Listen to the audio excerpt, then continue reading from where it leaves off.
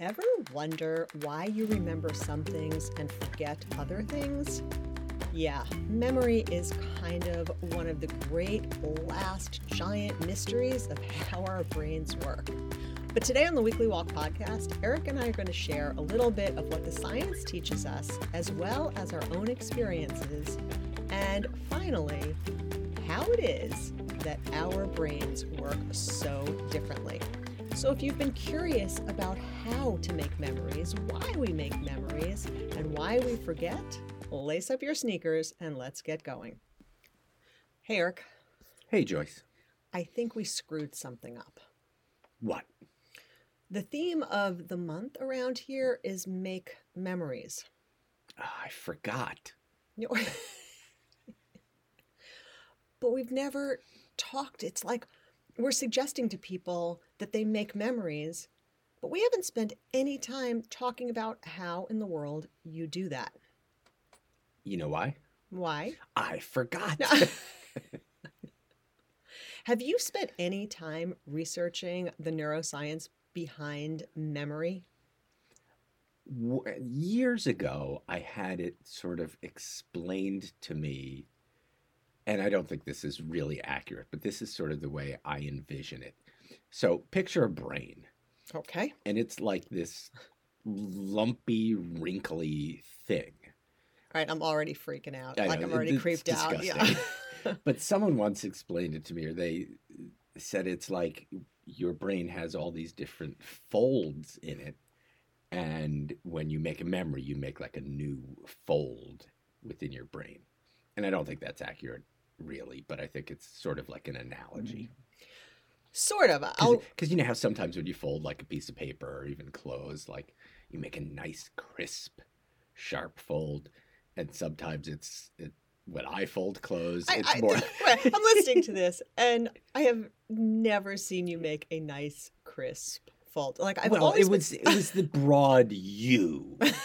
Like they say, like, it wasn't like me specifically. Like I've always somehow said, like oh my God, you're just people not letting me talk. I'm on a roll. You know how somehow like the people at stores make really crisp folds. They have like those little folding templates. I don't.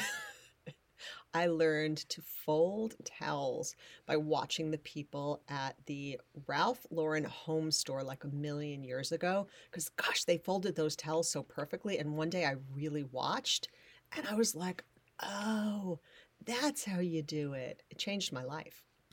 And you remember that. So interesting. I do remember that. And you know why I remember that? Because it changed your life? No, repetition, which we'll talk about in a little bit, but that's exactly why, because I went home and I practiced it. I literally pulled out all of the towels and I refolded them. And then over time, I had to kind of re-practice it. Like when I was folding a towel, I'd be like, now wait, how do you do it? And now it's totally second nature. See, and when I was talking about you remembered that, I wasn't even talking about you remembered how to fold a towel.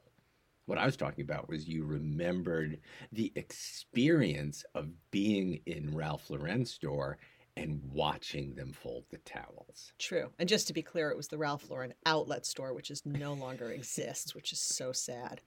So here's how Johns Hopkins explains memory, which I just find it so fascinating. I've been researching this and I listened to a podcast a couple of years ago, which I also remember, that talked in depth about how memories are formed, why we remember some things and not. I mean, it's so interesting. Okay. Johns Hopkins University explains it like this. When we learn something, even as simple as someone's name, we form connections between neurons in our brain. These synapses create new circuits between nerve cells, essentially remapping the brain. A little bit like the folds you were talking about. The sheer number of possible connections gives the brain unfathomable flexibility.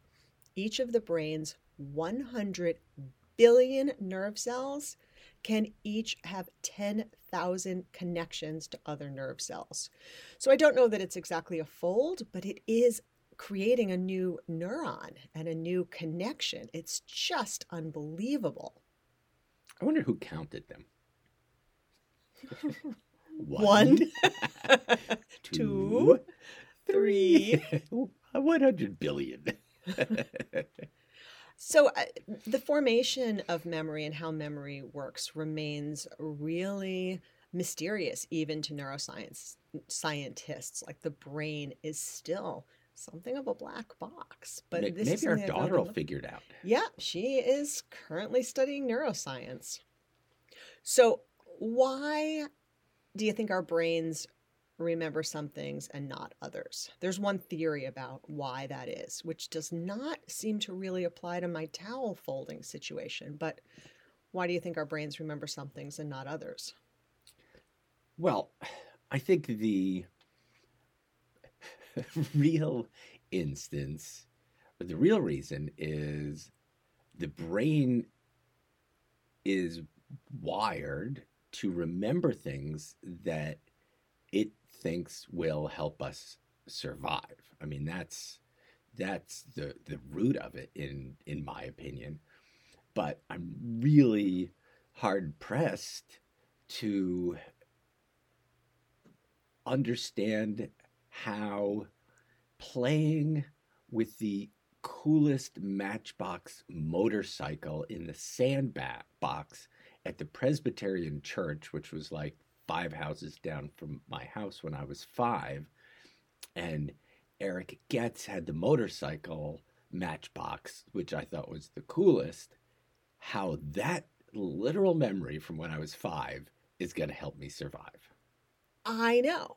So I agree with you. Like, what would make the most sense is our brains remember things that are wired to our survival mechanism, right? And yet, I don't know how that random memory of learning to fold towels properly, which maybe I should show everybody in a video, because, like, honestly, it was life-changing. But anyway, how in the world is that tied to some kind of survival situation? Though I gotta say, it gives me a lot of joy when I look at the shelf and all the towels are just lined up so neat and tidy. You can't see any of the edges. Oh, it's so beautiful. But yeah, that is sort of the one of the theories. Certainly, is we remember the things that, for some reason, our brains deem important. Yeah, we remember the rock where the saber-toothed tiger was hiding behind. For sure, which makes a whole lot more sense than the Matchbox motorcycle. I mean, one of my absolute earliest memories is being outside playing in the snow as a kid and the snowplow coming down the street. And I was probably 4. I mean, this is really one of my earliest memories. And running in terror away from the road because the giant snowplow was coming in. I was sure I was going to get buried under this massive pile of snow. All right, well, that one makes a ton of sense because the research does show that we remember things that for which we have a strong emotional component or that are traumatic in some way. And that clearly that snowplow was the modern day saber-toothed tiger of your youth. But right, so I'll go back with that with another memory. I have a incredibly vivid memory. I was probably a little bit older than that, but we had a huge snowstorm and we built a snow fort igloo in our backyard. And I can remember crawling into this snow fort. I remember forming the like chairs out of snow, like so you could sit on them. What in the world? I mean, was that some like building a shelter in the cold memory? Is that why that's in there? I have no idea. Got me, but good to know in case we ever get trapped in a blizzard that you can build a snow shelter. Absolutely. So, what do we remember? We remember traumatic things. We remember things that help us survive. And we remember things as a result of repetition, for sure. Things that we do over and over again or see over and over again. And I think things that we're sometimes intentional about. I remember early in my career, I was producing a pretty big event. And once the event got rolling, I sort of was able to step back and watch. I just put all the pieces in place and the pieces happened. And I remember like saying to myself, like, remember this moment. And lo and behold, I still do. So there's a book, a fairly recent book called Why We Forget and How to Remember Better: The Science Behind Memory, which I think, based Wait, on, what's it called? I think from everything I've seen, they don't actually understand. They certainly don't fully understand the science behind memory yet. But the first thing, so they have a 4-part kind of how to remember stuff. And the first thing on that list is focus, which is exactly what you're talking about. So when we talk around here about making memories, the first thing you have to do is actually focus on the memory, focus So, on the experience, so being present. totally being present. And I think also doing what you did, which is telling yourself, I want to capture this moment in my mind and remember it. You know, they talk about, so many people, myself included, will say, I'm terrible with names. I don't remember the names of people I meet, right? Oh, totally. We were just at a party over the weekend, and I remember for sure. I remember one person's name. Do you know whose name I remember? The dog. Nope. Eric's. Oh, so funny. We met a guy whose name was Eric, and that was easy to remember. Yep. Uh, but what the research shows is actually that we don't forget the names of people we meet. We never actually learn them in the first place. I'll often ask someone to repeat it and try to drill it in my head when I'm trying to remember their name if it's important or just I'm being present and want to actually remember their name. I'll ask them to repeat it. And then often what happens is I'll completely forget or won't sink in, and literally 5 minutes later in the same conversation I will say, I'm so sorry, remind me of your name again. I really don't want to forget it. And they will, and that often will help. You know, the only problem with that is I always feel like once I've done that, if I don't remember it, like then it's really uncomfortable. Oh, yeah. Well, we have a new neighbor who has introduced himself, see him all the time, no idea what his name is. And every time he sees me, he's like, Hi, Eric. And I'm like, Hey, guy. Hey there. And it's so awkward. And it's been months. And I just can't bear to go and say, What's your name again? Well, this has actually gotten really bad because now you've like nicknamed him something, right? Like I don't even remember but you've nicknamed him like Boris or something, which is not his name. So now he's just Boris in my brain, and I can't possibly remember his actual name. Yeah. And we have another neighbor who I keep meaning to ask, like, what the heck is that guy's name? But Because she will remember. yeah. So, oh man.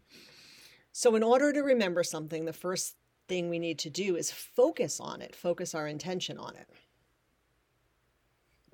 For sure.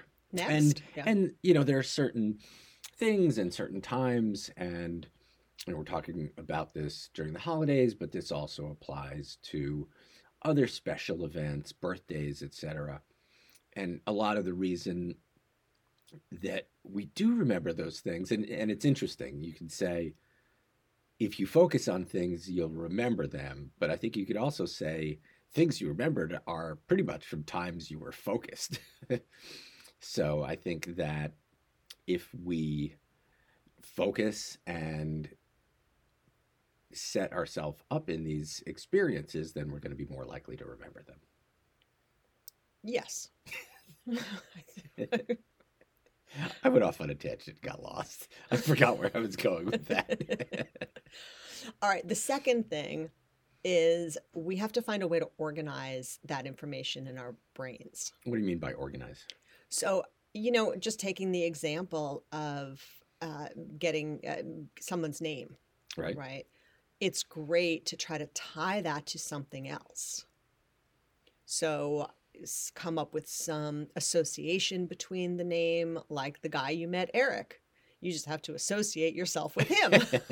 That was easy. But it is easy, but it's not so easy, because had that just gone right over your head, had you not really registered it, you wouldn't remember it. Well, we sort of had a whole conversation around it. Like, well, there you go. Right. So that helps to organize that information. You had a whole conversation around it. Yeah. So, because I was, whatever started the interaction, and I'm like, I introduced myself as Eric, and he sort of looked puzzled, and he goes, Eric. And we were like, you're Eric? Yeah, I'm Eric too. And then it was, I guess, organized. Right. So finding a way to organize that information, tie it to something else. So I was listening to a podcast, and they were talking about ankles. Ankle flexibility, and they were talking about... Oh, I'm obsessed with ankle flexibility. So they were talking Do you know how much I've improved my ankle flexibility over the last year? I'm like, my ankles are like a whole new ankle. Well, that's very exciting. And just as long as we're on the topic, they did say how hard it is to improve your ankle flexibility. Like, you can open up your hips and stretch out your shoulders, and you'll, get tons of mobility, and in a couple minutes. But the ankles take forever. Anyway, I've been diligent. Okay, so the reason that I'm talking about... Do I know how I've done it? I'm kidding. Go ahead. Is there's two types of ankle motion. Is sort of pointing your toes down is plantar, and pulling your toes sort of up towards your knee or your shin is dorsiflexion. And the way that the speaker in the podcast remembered it, which now I remember it, is plantar is like you're planting something down in the ground. So you're pointing your toe down. Dorsiflexion is like the dorsal fin of a dolphin or a shark, and that's up because it sticks up. So that's how you remember dorsiflexion and plantar flexion. I don't know what the actual term is, but so anyway, it was organized. Right. You tie a new thought or a new experience or a new something, a new potential memory to something that's in there, because and not everybody would necessarily be able to tie it to a dorsal fin if you didn't have a clear memory or understanding of what a dorsal fin actually looks like. There are lots of people that would be meaningless to. Well, someone out there is probably going, oh, now I know what a dorsal fin is. It's like dorsiflexion.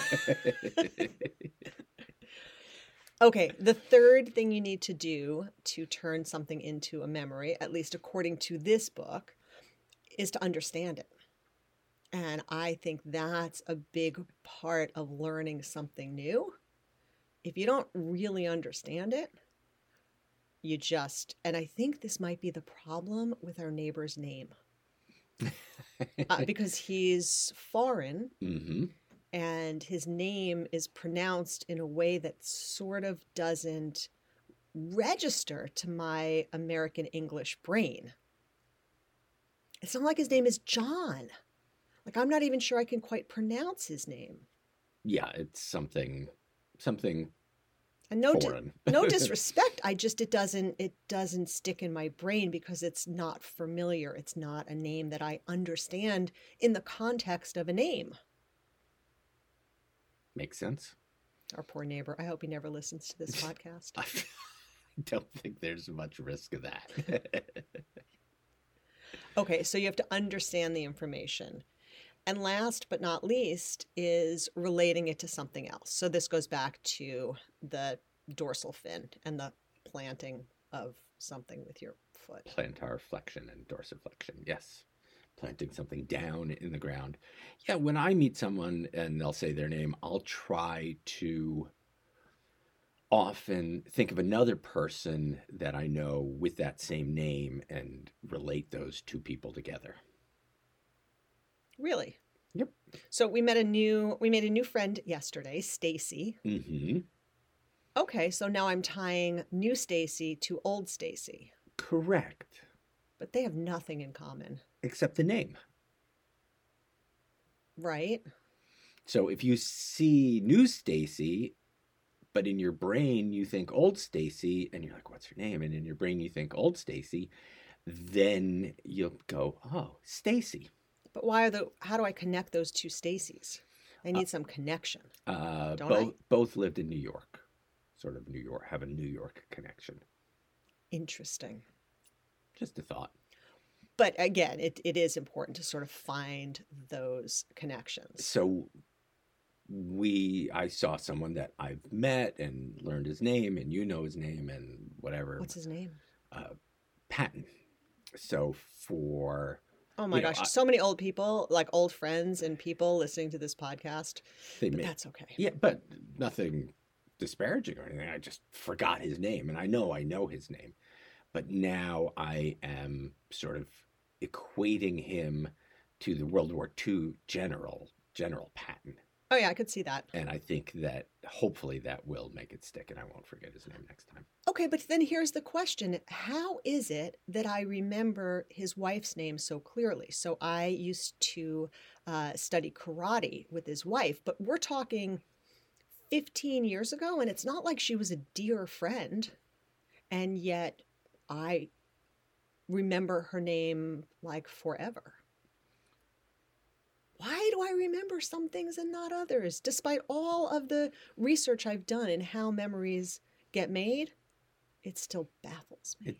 Ask our daughter to figure it out because, again, and this is a little bit of where we started, but I don't know, scope or contradictory nature of useless things that we remember. And I mean, I'm not the king, but I'm pretty good at just useless little trivia and facts that just stick in my brain. So you know what's really interesting about that? I have always felt bad about myself that I don't remember things like stuff that I've worked on. I talk about cases that I've worked on, litigations that I worked on, and I don't remember them at all. And you remember more details of some of the cases that I worked on than I do. And I've always felt like there must be something, not there must be something wrong with me, but that's a shortcoming. I guess that's what I'm looking for. That's a shortcoming. But as I research memory, one of the things that comes up over and over again is the power of forgetting. And this idea that in order to pull up a memory, in order to think clearly, in order to make connections, our poor brains have to sort through all of the memories to find the things to make the connections. So one theory is that forgetting is like a critical part of enabling your brain to work at its very best. Now, that said, you're super smart, like super, super smart. And yet you remember so much more of those kind of little things than I do. Well, I think that I know are equally smart, but I think specifically around some of your law cases is, to me, they're much more novel and unique. To you, they're just sort of work and part of the grind, and you've gone from one to the other over many years. And for me, I've sort of been with you back when you were practicing, and there's really been maybe a half dozen sort of interesting cases that I kind of remember. And again, they're novel, they're unique, they're more memorable to me. To you, they're just day in and day out, part of the grind a little bit. Maybe, but that's my theory. All right, but I'm trying to make more peace with the fact that I don't remember a lot of things and you do remember a lot of things. And I'm trying to see that as, because, you can say that that's why, but there's no doubt that you remember a ton more minutia. I don't mean it to sound so pejorative, but you remember a ton more stuff than I do. And I've always felt that, like, maybe I'm just not that smart, but I'm trying to sort of reframe that. And this is not a you versus me thing, so don't get all defensive and Eric-like about it. Okay. Thank you. But I wonder, one of the things that I'm good at, I believe, is kind of forming connections and seeing big picture kind of stuff. And maybe I think I have a unique ability to do that. And I think maybe part of that ability is driven by the fact that I don't remember little things. So my brain sorts through less of that. I can totally see that. And my brain is cluttered with little useless stuff. It's not what I mean, but you have certain abilities and skills that I don't have. We're just not the same. No two snowflakes are alike. No two people are the same. Anybody over 55, 60? Remember Arnold Horshack from Welcome Back, Connor? Testing your memory? That's what he used to say. Anyway, you're not working with me on this at all. No, I totally see what you're saying, and I think that Should I feel bad that I don't remember things? absolutely not. I think it's been to your advantage again that your brain, and I'm not saying this pejoratively on myself, but that your brain is not cluttered with minutia, that you are able to access different parts, use different parts, and make different connections. And I'm talking about connections of concepts and thoughts rather than connections of my first bicycle that my dad ran over because I left it in the driveway. That's just, you just remember that because it's a traumatic experience. But I'm serious about this. I feel like you are more action oriented, obviously, than I am. And I am more conceptually oriented.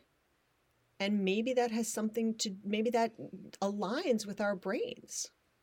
I think it definitely aligns with our brains. I agree with you. So interesting. 100%, yeah. Never really thought about this. Really? Yeah, that the way we form and process and retain memories may have an impact on how it is that we function intellectually differently. Not better, not worse. That's why I'm saying it's like not pejorative, but we do have different strengths. And I think, oh my gosh, this is so interesting. I think that the way we remember things relates to that. I totally see where you're going with that. Fascinating. Yes, it is. All right, what else?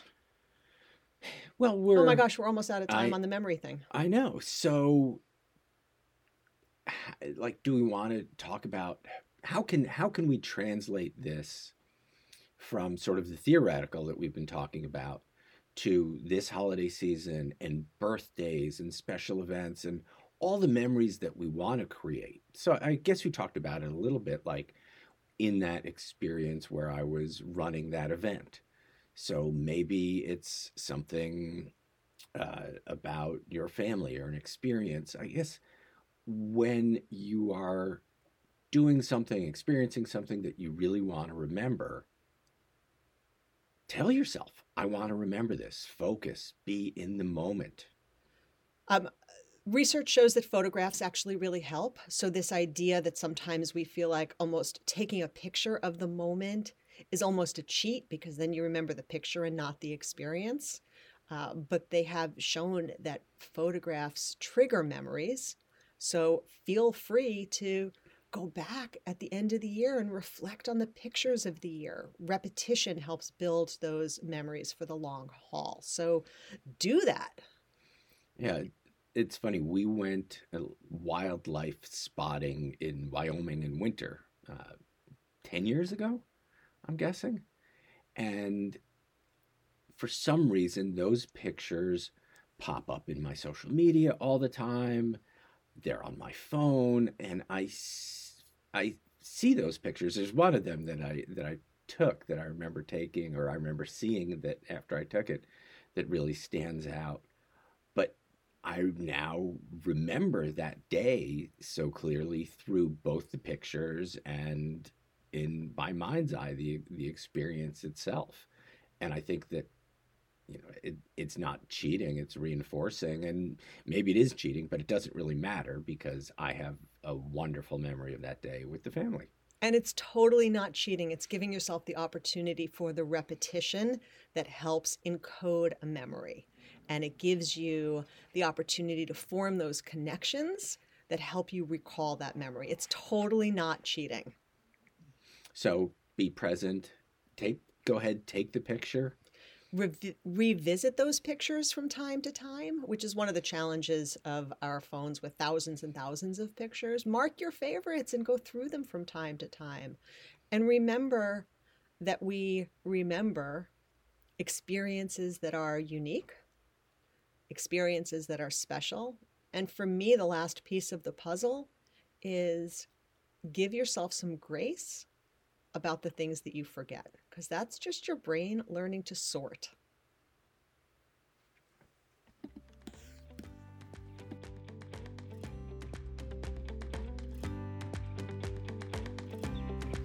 I used to think that when I went out into nature and left my phone and earbuds behind and walked in silence, letting my mind go wherever it wanted, that I was doing a walking meditation.